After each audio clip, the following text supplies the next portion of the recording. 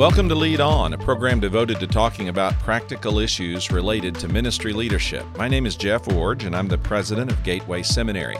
Over the past 40 years, I've been a church planter and a pastor and a ministry executive.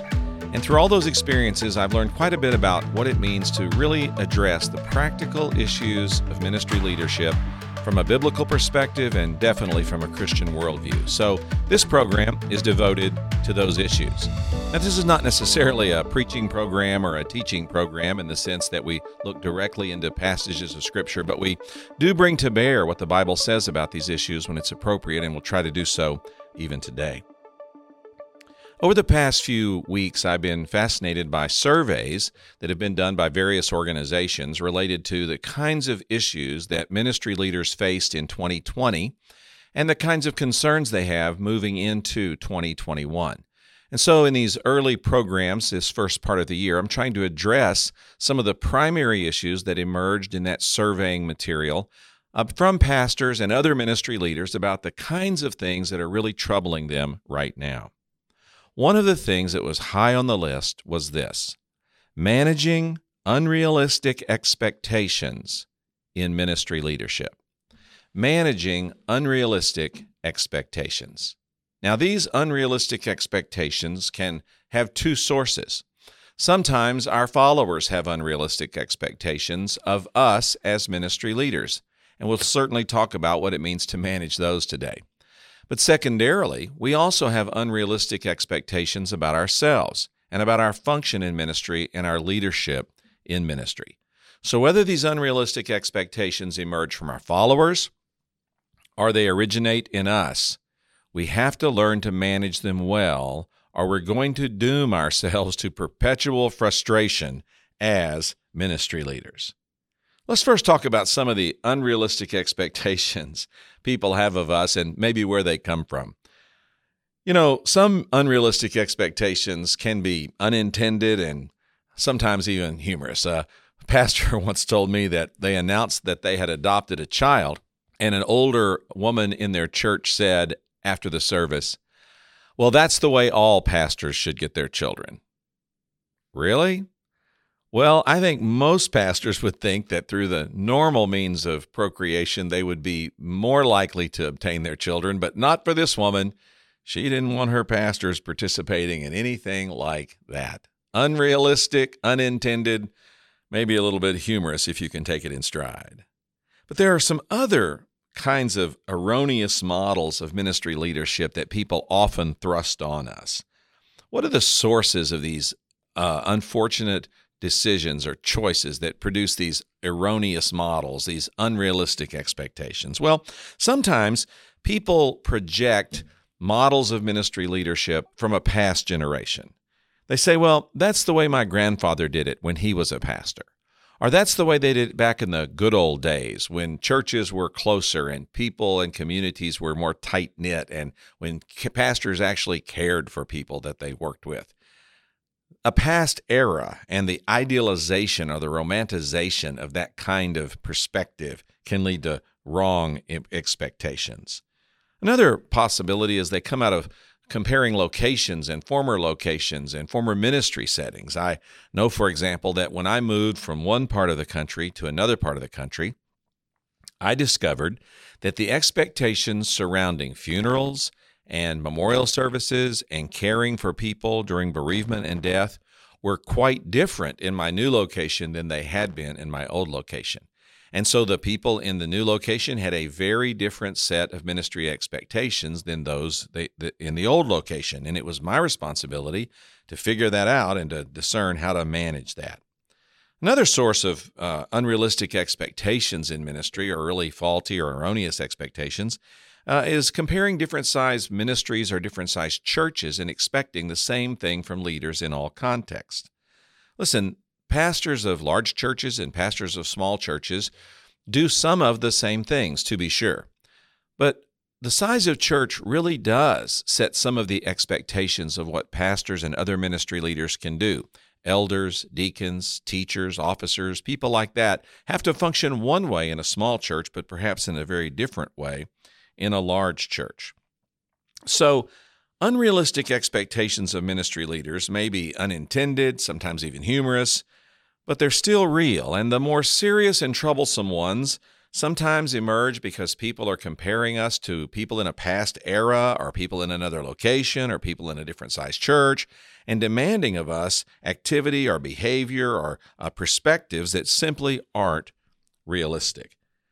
But perhaps the most overarching reason for unrealistic expectations that people have of ministry leaders is a misunderstanding of ministry work. Now, sometimes people joke about this by saying things like, well, you know, the pastor, he only works 1 day a week. And most people say that in a joking way, but it is reflective of a misunderstanding of what ministry leadership is really like. Some other people wonder, why isn't the pastor or why isn't my deacon or why aren't the elders of my church more responsive to me when I call them or email them? Why don't they let me hear back from them quickly? Because I'm the only person who's probably reaching out to them right now about this issue or about my concerns. Well, that's an unrealistic expectation that, again, comes out of a misunderstanding of ministry work, recognizing that ministry leaders typically have dozens and dozens of people clamoring for their attention all at the same time. I think another part of this is people don't really understand the time investment it takes to do ministry well. When I was pastoring a church at one point, one of our members developed a habit of coming by the office of our church every Friday morning a little after 10. And at first, it was nice to have a drop-in visitor to say hello, but it soon became wearisome. And after a few weeks, I asked him, why have you suddenly started coming by here every Friday morning? And his answer was, well, I take my wife for her hair appointment every Friday morning, and I come over to the church to kill some time while I'm waiting for her. To kill some time. He just felt that there was a great place to go and kill some time in a pastor's office, in a church office, over there at the church where there's not really anything happening. I mean, after all, it is a Friday. What possibly could be going on there that would cause me not to feel like I could just go over there and kill some time with people who don't have anything else to do but spend some time talking with me? Unrealistic expectations of ministry leaders. They can be unintended. They can even be humorous. They come out of various kinds of sources, like comparing us to past eras or former locations or different sized churches. But overarching reason for unrealistic expectations is that many people simply have a misunderstanding of what ministry work really is. Now, how do you deal with these unrealistic expectations? Well, first, ministry leaders must define expectations and boundaries. If you don't define them, no one among your followers is likely to do that for you. Now, let me say, first of all, in defining expectations and boundaries, we have to make a commitment as ministry leaders to work hard and stop complaining about doing so. Ministry leadership is hard work. It takes a lot of time. It requires a lot of effort. It is emotionally, spiritually, and can even be physically draining. I was in a conversation recently with a person who said, hey, I want to ask you about a thing our pastor said recently. Okay, I said. Our pastor said that the stress of preaching once every 6 weeks is just too much for him. And he's asked our elders to create a plan whereby he gets 1 week every 6 weeks off from preaching. And this person said, is that reasonable or realistic? Do we really need to do that? Well, I had to be careful because I didn't want to say anything harmful to this pastor, but I had to honestly say that's not realistic. Pastors have a responsibility to show up week by week and do their job, and a core part of their responsibility is preaching. And so the people of your church, if you're a ministry leader, they go to work every day. They work long hours. They don't go to work when they feel like it and stay home when they don't. They don't go to work when their boss is nice and stay home when she isn't. They don't go to work when things are happy and stay home when they're sad. No, people go to work because they have a responsibility to go there and get their job done. If you're a ministry leader, the first step in defining expectations and boundaries is make the decision that you're going to go to work every day, work hard, and put in the necessary time to do your job well. Now, going beyond that, though, ministry leaders must define their work and with the help of their leadership team, set some limits on the kind of work they will do, the amount of time they will spend invested in that work, and some basic personnel policies or guidelines that help them understand when their work is done. Now, this is so important because ministry is one of those open-ended responsibilities that doesn't really have a fixed work product. We don't have a certain number of sales calls we have to make or a certain number of widgets that have to roll off the assembly line. And because of that, it's sometimes difficult to know when we've worked enough, when we've done the appropriate amount of work on a particular project or a particular assignment, and when we know that the work is really done. You can find some answers to this by setting boundaries with your leadership team, again, about your work schedule, the kind of work you will do when you're engaged in that work schedule, and the standards by which you'll be able to evaluate whether or not the work is really being done. Now, this might seem like it's restrictive to a ministry leader, but it's really not. It's actually liberating. Because once you get these procedures and these plans and these practices put into place, it's really liberating because you're able to point to something and say, I accomplished the work that was assigned to me.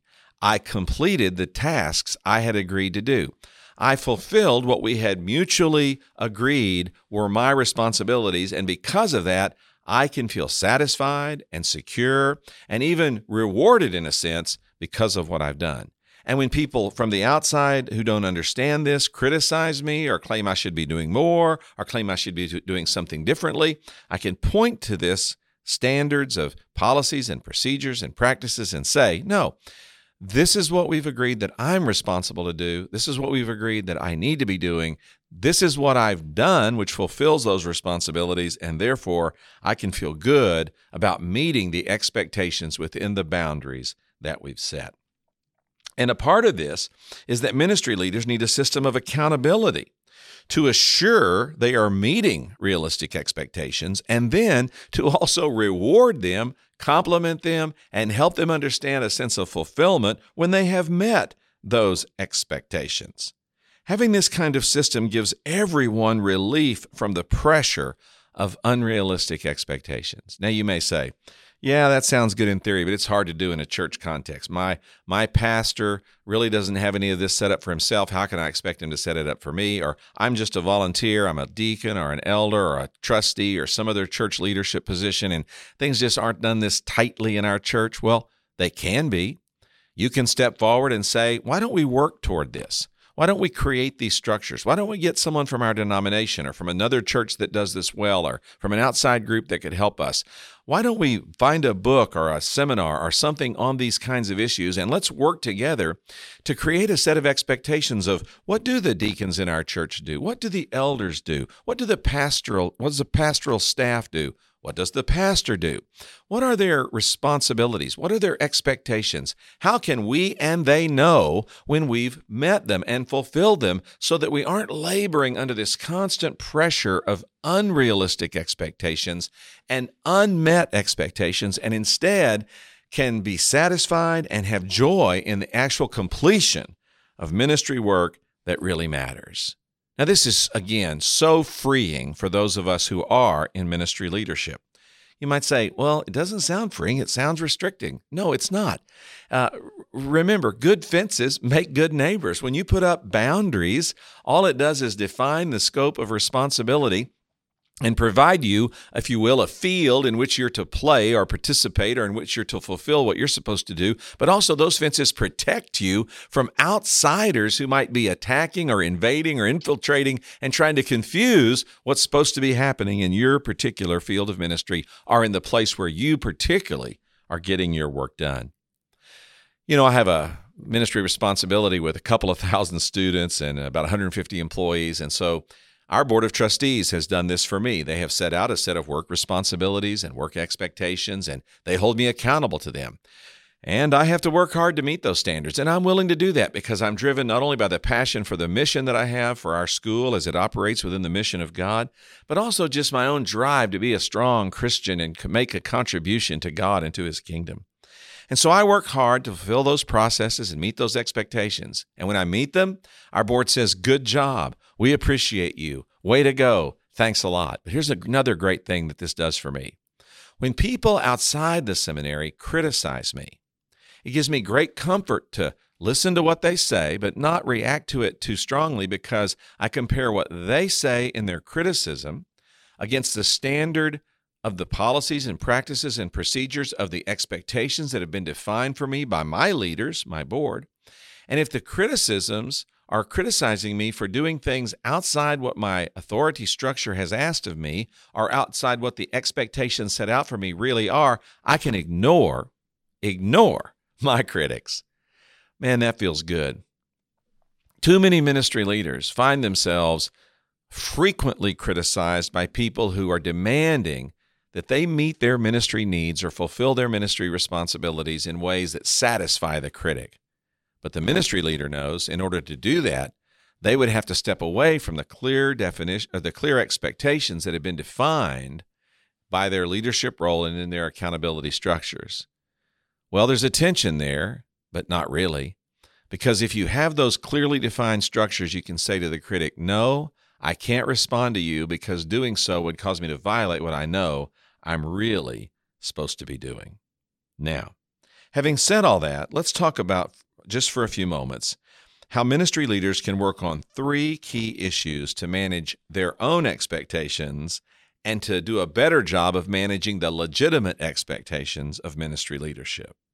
First of all, as a ministry leader dealing with unrealistic expectations, focus on the priority tasks which meet the primary needs of the realistic expectations in your ministry context. Let me say that again. Focus on the primary tasks which meet the needs of the expectations, the legitimate ones, in your ministry context. Don't waste time and energy on less significant tasks. Do those tasks which are most important for fulfilling or for meeting the realistic expectations in your ministry setting. If people are going to be disappointed, let it be for minor issues, not major oversights. Let me give you just one sort of very clear example, and then we maybe could talk about others. If you are responsible to preach or teach on a regular basis, in that moment, you're going to have assembled before you 50, 100, 1,000 people who are going to hear what you have to say. That is your most important moment of your week because it's the place you're going to impact the most people in the shortest amount of time. Therefore, if that's one of your primary expectations, how can you come to that time and say, I'm sorry I really don't have a very good message today, or I'm sorry that I didn't really polish this presentation very well. I just didn't have time this week because of so many other demands of ministry. What you're really confessing to your followers or your hearers is that you lack the spiritual wisdom to know how to prioritize meeting the priority expectations of your work and letting the lesser expectations fall to the bottom of the list, or in some weeks, fall off the list.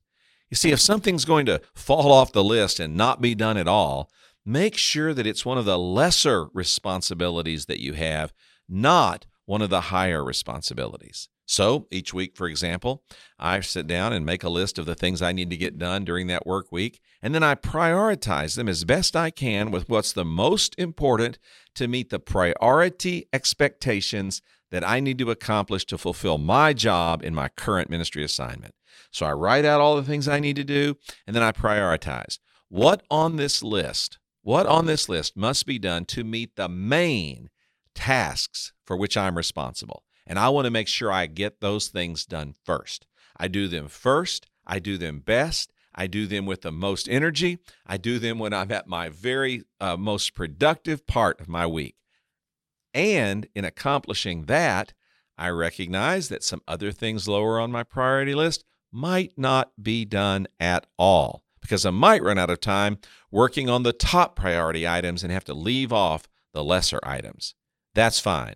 If I'm going to be criticized for not meeting expectations, I want to make sure that I'm criticized for not meeting the lesser expectations that people have for me and not the greater expectations they have for me to fulfill my most important tasks.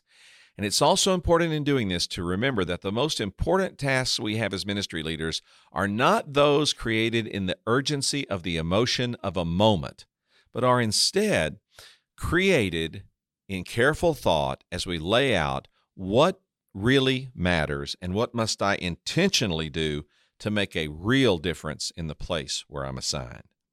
And then another way to manage unrealistic ministry expectations is to make sure that you have developed your personal security to the point that you are not dependent on the affirmation of others for your personal significance.